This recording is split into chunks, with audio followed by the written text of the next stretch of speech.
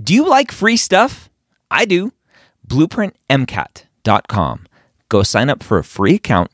Get access to Blueprint MCAT's diagnostic, Blueprint MCAT's full-length 1, Blueprint MCAT's amazing brand new spaced repetition platform with over 1,600 flashcards already made for you, as well as their amazing study planner tool. Schedule out the content so you know if you are on track to take the MCAT when you need to. Again, that's BlueprintMCAT.com for all of those free goodies. The MCAT Podcast, session number 190.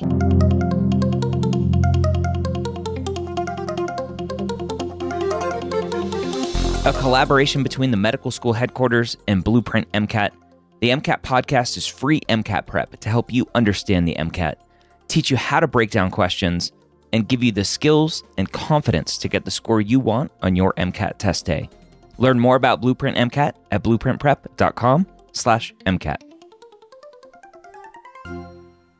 Welcome to the MCAT Podcast. My name is Dr. Ryan Gray, your host here every week, where I'm joined by Phil from Blueprint MCAT, formerly Next Step Test Prep. And we are continuing our fun deep dive into Blueprint MCAT Full-Length 1, ChemPhys Passage 6. Phil back for some more MCAT podcast, breaking down Blueprint MCAT, formerly Next Step Test Prep, Full-Length 1. How are you today? I'm doing great. I'm excited. We're going to spend some time here talking about some hydrophobic molecules, some terpenes, which may not sound exciting to most people, but it's kind of a fun thing. Yeah, it doesn't sound fun to me. So I'm excited for some torture today. All right. So right off the bat, when a student like flips the page and on the MCAT and they get to this and they start reading passage 6 here and they go terpenes and that like there's like a trigger warning like terpenes, I hate terpenes. Like what do you recommend students do when they start reading something that they quote unquote know that they hate? Well, I mean, that could be better than a different scenario when you come across something you're like, I didn't know this existed, which also happens on the MCAT, where you like look at the next passage and they're bringing up something that you've never heard of. So like you may hate this, but at least you've heard of it, right? Yep. The enemy you know. But I also looking at this passage overall, and this is something I see in a lot of kind of orgo-focused passages. There's a lot of figure to this and not a lot of like paragraph to this. Okay. Definitely compared to some other passages. And so I find that students are able to get through passages like this quite a bit quicker because like figures just take less time to kind of like look at and understand. If they tried to explain every step of this in words, that's going to take a lot more time and be a lot more difficult. So I kind of look at this as an opportunity to maybe try to get ahead of the curve when it comes to timing. Just kind of like paying attention to that, and you can maybe get ahead of time a little bit. So this kind of seems like maybe an opportunity to help out with timing, especially if you're feeling a little bit rushed. You might be kind of excited to see a passage like this. Okay. All right. Let's go ahead and jump into that one. All right. So start off, we have terpenes have been found to be essential building blocks of complex hormones and molecules, pigments, sterols, and even vitamins. Terpenes also play an incredibly important role by providing protection from bacteria and fungus. Terpenes have a basic structure of repeating isoprene or C5N8N or H8N units, and they are grouped according to the number of these repeating units. Monoterpenes contain 2 isoprene units. Examples include menthol and pinene. Vitamin 1A, a diterpene, contains 4 isoprene units. Research has revealed the isoprene rule, which states that adjacent isoprene units and terpenes are linked preferentially between carbon atoms located at opposite ends of the isoprene structural subunit. Head-to-head and tail-to-tail connections are rare exceptions of this rule. So overall, this is kind of talking about just kind of this like repeating structure going through here. They mention vitamin 1A, they mention menthol, which is probably something you've heard about at some point. But they're saying that this has a lot of roles, right? Like there's hormones and pigments and vitamins, and it helps protect you against bacteria and fungi. And so incredibly important thing. And there's a lot of like stuff that's kind of connected to this. And so it's something you want to be at least aware of it existing as you kind of jump in here. Yeah. They give you vitamin 1A here, which is retinol. And so they're giving you this as well. And just a note, if you're listening to this in the podcast, we have been, since the start of going through this full length, we've been recording the video as well, which you can get at premed.tv. Great plug. Sometimes I forget to mention that. Like a lot of times I'm going to be just like pointing at the molecule and be like, well, look at this. And people are going to be like, what is he talking about? Yeah. So we have this vitamin 1A, we have pinene and cantharidin. Not really sure what's going on with a lot of these molecules. I expect to see a question about some of them, probably especially vitamin A, because there's, that's biologically relevant. Pinene, I don't know if that's biologically relevant or not. That's probably something that's in pine trees. It's the compound that makes pine scent. Yeah, it's what's on those little trees hanging from the taxi cab, or the stuff that gets on your hands and sticky and stinks. So moving on, we have this in human metabolism, the beta carotene A, a 40 carbon terpene, compound 1, figure 2. Is utilized as a precursor for the synthesis of vitamin A1. So this is kind of, taking this general terpene stuff, and now we're kind of crossing the line into like metabolism and like creating subunits and breaking things down. And so it kind of seems like a logical place for this to go. Mm-hmm.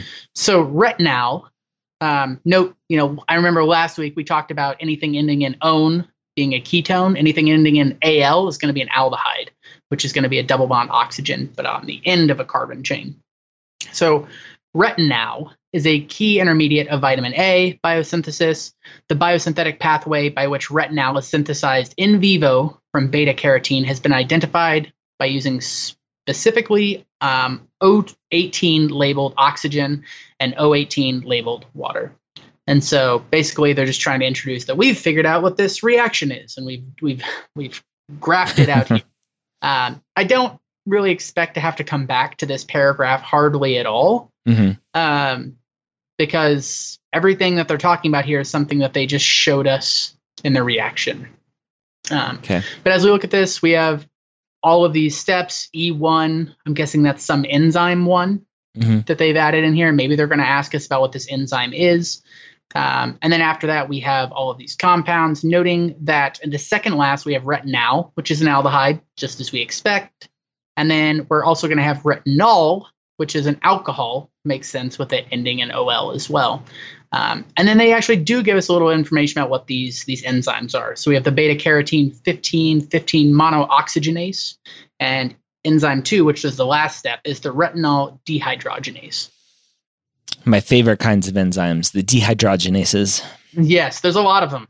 Yeah, we go way back. Especially if you're looking at like Krebs cycle and citric acid cycle. There's a lot of metabolic diseases built around dehydrogenases. Yep. Okay. So, wow. We got some questions. All right. So, question 31. Which of the following reagents could be used to complete the final step of retinol synthesis shown in figure 2? A, LiLLAlH4. Is that lithium aluminum hydroxide? What is lithium aluminum hydride? Hydride. Okay. B is ozone, O3. Yep. C is H2 with, was that palladium, PD? Yeah, palladium. Palladium. How did I know that? Anyway. You've been buying some expensive jewelry, I'm betting. You're all blinged out like Mr. T. No. And then D is potassium, magnesium, Mn. And then what's O4? Yeah. So the MnO4 is a polyatomic ion permanganate. So permanganate. Okay. Potassium permanganate. There we go. Yeah. Gotta know these words. So yeah, which of the following reagents? So used to complete the final step of retinol synthesis shown in figure 2. So the question is asking, and then this is always the first step, right? What is the question asking? Yeah. What are you looking for? Is the question asking what could replace the NADH and that enzyme 2 that they have listed there? Like, what is something else that can do that? Yeah. Basically, what if we wanted to do this in a laboratory setting rather than inside a cell? Okay. I think it's very easy, again, for a student who's going pretty quickly through this to go, oh, wait, the question potentially could be asking what comes next after that. So you have retinol. Right. What's after that? And I'm like, wait a minute, I don't know. Okay. So really the question is potentially what is similar enough to NADH potentially and retinol dehydrogenase? What may that look like? And my guess is that we'd have to look at the structures and go, okay, what's happening here? And really the only thing that I see that's happening is this double bond O at the end of retinol gets changed into the alcohol group at the end of retinol, the vitamin A. And so leaning back on chemistry and all of that fun stuff, the question is, what could force that transition? Is that basically what I'm trying to figure out? That's basically it, turning that aldehyde into an alcohol. Okay. I don't know. So what's actually, is there anything that we're adding or removing to this in terms of like an atom, like chloride? Obviously there's no chlorides added, but correct. We do add something onto that. Are we adding the hydrogen?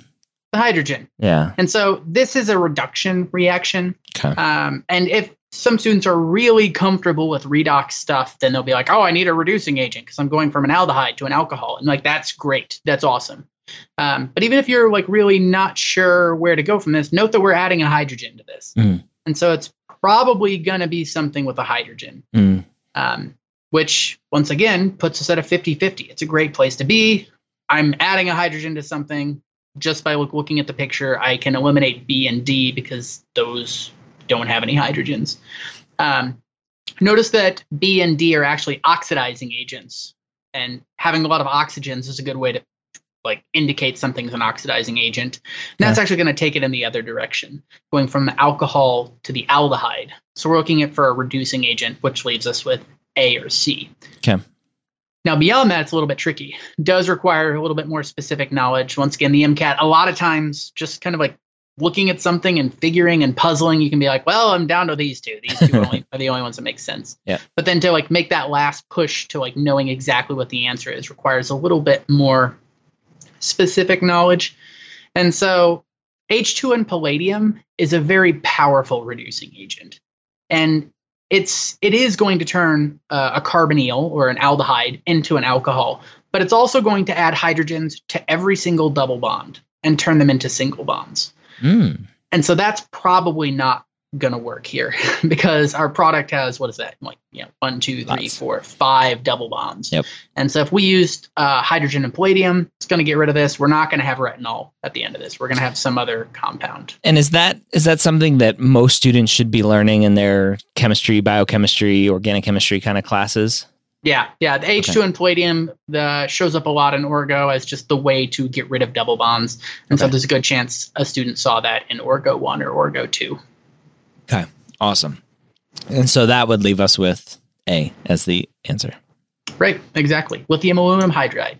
Is there potentially a way to get to the lithium aluminum hydride without knowing the H2 with palladium? Probably not. Okay. Because A and C are both reducing agents, and like I think because they're both going to turn this aldehyde into an alcohol. Okay. But just the palladium is going to go a little bit farther. Okay. It's too far. Too extreme. Yeah, it's like trying to warm up your house and you light it on fire. It's like too much. Pull it back a little. Okay. So definitely, and this is where we talk a lot about what the MCAT is or isn't. And there's a big Twitter stuff going on with the MCAT and Khan Academy and all this other stuff. With some people are saying the MCAT is really just a reasoning test, a logic test, and you don't need any sort of background knowledge. I'm like, whoa, no, right? It is a critical thinking kind of a reasoning test, and you have to know the background knowledge. Yeah, and it's a lot of times the reasoning, you have to know like a bunch of like little things in order to kind of put stuff together. Sometimes you'll see a question that in order to answer it, you need to know about kidneys, you need to know about hormones, you need to know about how like proteins work and like individual amino acids. And so just kind of like building on that, that's also something that I've seen with a lot of students where they like, they work hard and they learn a lot over the course of like a month, and then they take a test and their score goes nowhere. And that really kind of like brings you down a little bit. But that doesn't mean you didn't learn anything. Like, let's say I needed to know 3 things to answer this question. And like I didn't know any to start with. And now I know 2 of those 3 things. I still don't get the question. So you have to sometimes like you have to like get enough information that you can kind of start putting things together and making those connections. So that's why a lot of times student scores kind of plateau at first and then kind of like sharply increase a little bit later on in their prep. So just a heads up to anybody who is prepping right now and feeling like, like I'm spending so much time, my scores aren't doing anything. You are getting better. It's just not necessarily showing up quite yet. It's funny when you said that the thing that immediately jumped into my head is that image of the dude with the axe digging for like the treasure, the diamonds.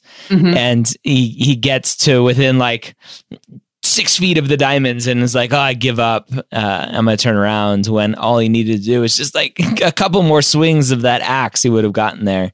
Right. Students don't understand that really the analogy to that is as you're studying, as you're taking practice tests, you're getting closer and closer to that treasure. Don't give up, and don't think you're not gaining ground.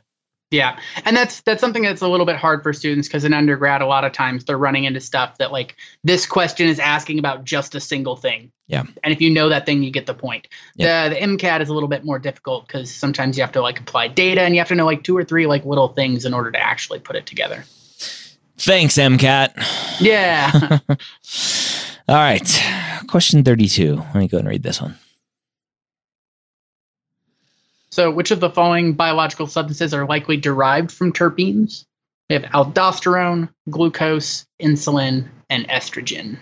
And then a bunch of different combinations of those 4 answer choices. Roman numeral questions. I love the Roman numeral ones. Says no one ever. So the first thing that popped up to me, and I scrolled back up to the top of the passage here, was I remember that the first sentence here mentions something about complex hormones. All right, it says terpenes have been found to be essential building blocks of complex hormones and molecules, pigments, sterols, and even vitamins. So then I go here, which of the following biological substances are likely derived from terpenes? I'm like, ooh. So aldosterone, glucose, insulin, estrogen. I'm like, darn it, a lot of those are hormones. I thought it was going to be an easy one. And then I'm like, yeah. So again, my pre-med brain is going, okay, it says essential building blocks of complex hormones. Maybe some of these are not complex hormones that I could figure out. But yeah, is glucose a hormone? I don't think so. Glucose is obviously sugar. So maybe because glucose isn't a hormone, I'll throw that one out. Estrogen obviously is a hormone. So 4, maybe I would keep that. D is the only one that has estrogen in there.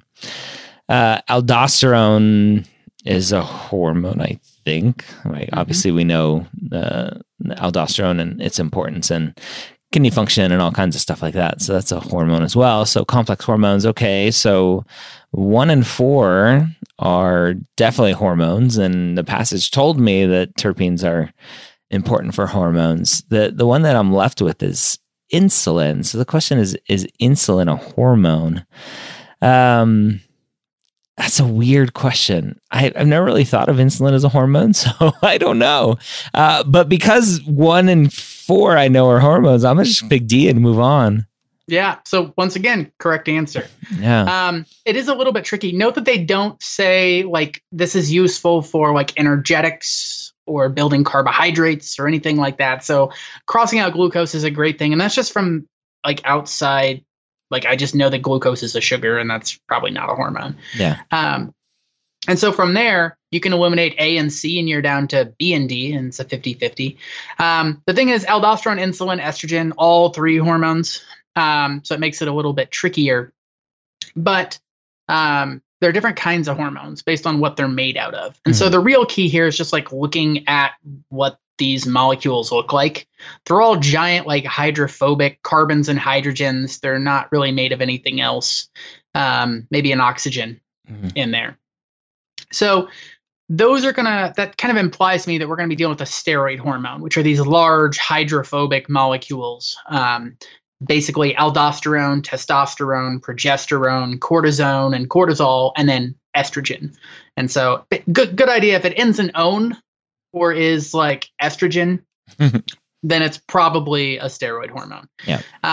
All the other ones, I would generally lean towards being a peptide hormone. So that's like insulin, glucagon, ADH, adrenocorticotropic releasing hormone, TSH, luteinizing hormone, follicle stimulating hormone, just like tons of them. There's probably dozens, if not hundreds of them. And so just kind of like looking at this and being like, it's a pretty hydrophobic molecule. It's probably going to be a steroid hormone. Aldosterone and estrogen make a lot of sense for that. Yeah. Okay. Peptide hormone. That's the word I was thinking of. There we go. All right. Yeah. Question 33. The enzyme listed in step 1 of the retinol synthesis listed is most likely classified as A transferase, B lysase, C isomerase, or D oxidoreductase. Is that how you say that? Oxidoreductase. All right. So we go back to step 1 of the retinol synthesis. So this is figure 2. Again, if you're listening and not watching, you should go watch as well. Premed.tv. That's where you go watch. So step 1 of the retinol synthesis. So I'm assuming this is enzyme 1. Here's what it's asking. And it gives us the name of this enzyme 1, beta carotene 1515 monooxygenase. Is that the question? Like, what is that? What kind of enzyme is that? Yeah, like what classification would that enzyme fit into? Okay, so taking a look at the molecule before the enzyme takes it, it shows us what it does. It looks like it is adding an oxygen here. Water's coming in and adding this 2 alcohol groups in the middle here. Is that an okay way to say that? Yep. Somewhere. Oh man. So you already told us at some point that, I don't know. I was going to say, you talked to us about reduction enzymes for this last step to where the O gets the OH. And it kind of looks like that's what's happening. It's a reduction maybe. So D's the only one that says reductase. I'm like, maybe that's it, right? Isomerase just doesn't sound right. It's like isomerase. That doesn't sound very real. Lysase, like lysing things, like to me sounds like splitting them, cutting them. I don't see potentially anything like that happening. Transferase, like what's transferring here? I don't know. Transferring. So I'm going to go with my oxyreductase and move on. No, you're absolutely right. So an oxidoreductase, this means it does some form of a redox reaction. It could be oxidation, could be reduction, either way. We already talked about that last step where we added a hydrogen. Another way to think about that is removing a bond to oxygen. So if you remove a bond to oxygen, that's a reduction. If you add a bond to oxygen, that's an oxidation. And so the reverse of that last step would be an oxidation. And so would the very first step of this reaction, because we have like this molecule that has no oxygens on it, and then all of a sudden it's got a bond to oxygen in that first step. And so that's going to be an oxidation reaction, which means this is an oxidoreductase. I like that you looked at lyase and you're like, that sounds like lice. It's going to break stuff. And so that's going to be the, what is that? 1, 2, 3. That's the third reaction that we have going on there. It's a lyase, where we cut this molecule basically in half. And now we have 2 retinaldehydes. Not actually aldehydes, just retinal. And then isomerase is just going to move things within the compound, but it's not going to create a new, it's not adding stuff. It's not moving or removing things. It's just moving stuff around within this, kind of like moving a chair in your living room. So if I move like a carbon from one spot to another, that would be an isomerase, just switching it to a different isomer of that reaction. Transferase is just going to add some functional group. It's going to add a carboxylic acid or a phosphate or a sulfate or something weird. Which is not the case here. Okay. Wow. All right. So it's so nice when you have all the time in the world. You can kind of just talk through every answer choice. Yeah. I really like that you looked at the enzyme name and you're like monooxygenase, right? So honestly, if you're adding oxygens or anything with oxy, I kind of like a redox reaction from that. That didn't even occur to me to just go look at the name of the enzyme and see if I can make a connection there. Yeah. But that was your first gut reaction. I'm like, ooh, that's actually really smart. It's a better way to do that than what I was thinking. I'm just a smart dude. Making it up as I go. Yeah, there you go. Question 34. Go ahead. So a researcher seeks to monitor the conversion of retinal to retinol using IR spectroscopy or infrared spectroscopy. Which of the following will indicate the reaction is complete? So definitely going to require some outside knowledge because there's nothing in the passage about any of these IR peaks. Yep. So A is the disappearance of a peak in the 32 to 3500 region, the disappearance of a peak in the 17 to 1750 region, the disappearance of a peak in the 1580 to 1640 region, and the appearance of a peak in the 1700 to 1750 region. Ooh. All right. So immediately the thing that pops out to me is 3 of them are disappearance and 1 of them is appearance.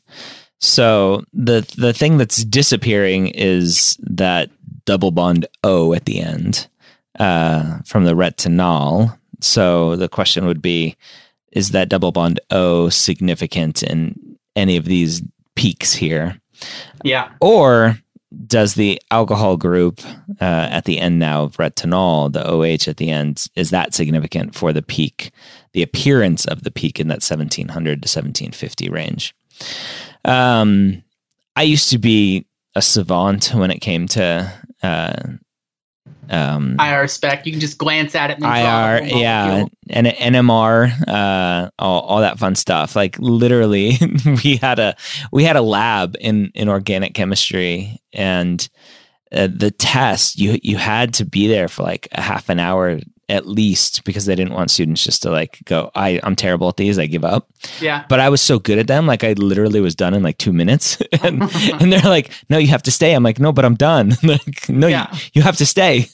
So yeah, that was boring. I don't know why I was good at those. There was just something about them that clicked. But of course, at this point, I don't remember any of that.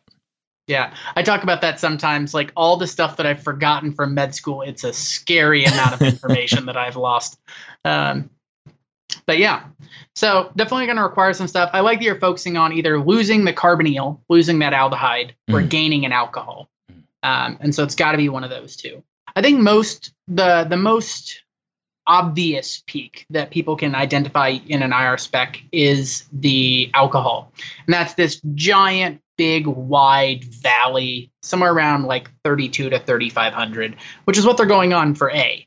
The thing is, as this reaction is complete, we're not losing an alcohol, we're gaining it. So if A had said gaining that peak, then I'm totally on board. And I like that one. Okay. A carbonyl, a C double bond O, you just want to know that that's around 1,700. And so after you know that, then the answer must be B for that case. When it comes to IR spec, I know a lot of students are, at least in their undergrad, were kind of, forced to memorize, be able to identify sulfonyl groups and sulfates and phosphates and all sorts of crazy stuff, cyano groups. The MCAT typically doesn't do that. The MCAT's more interested in what we see biologically.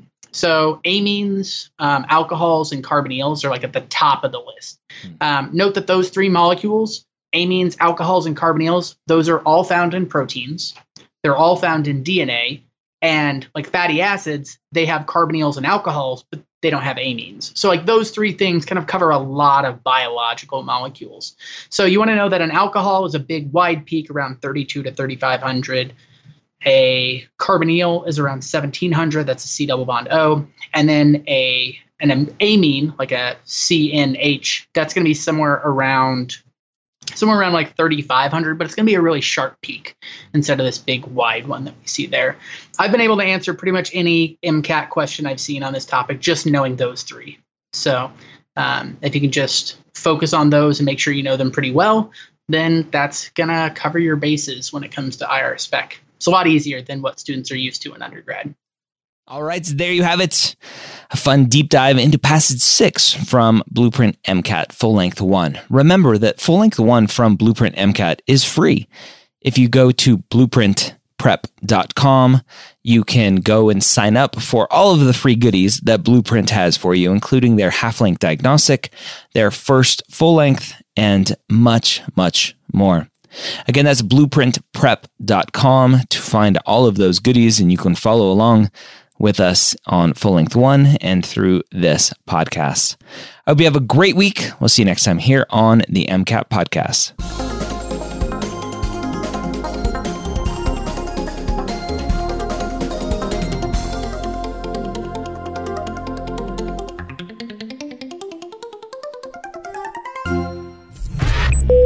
This is MedEd Media.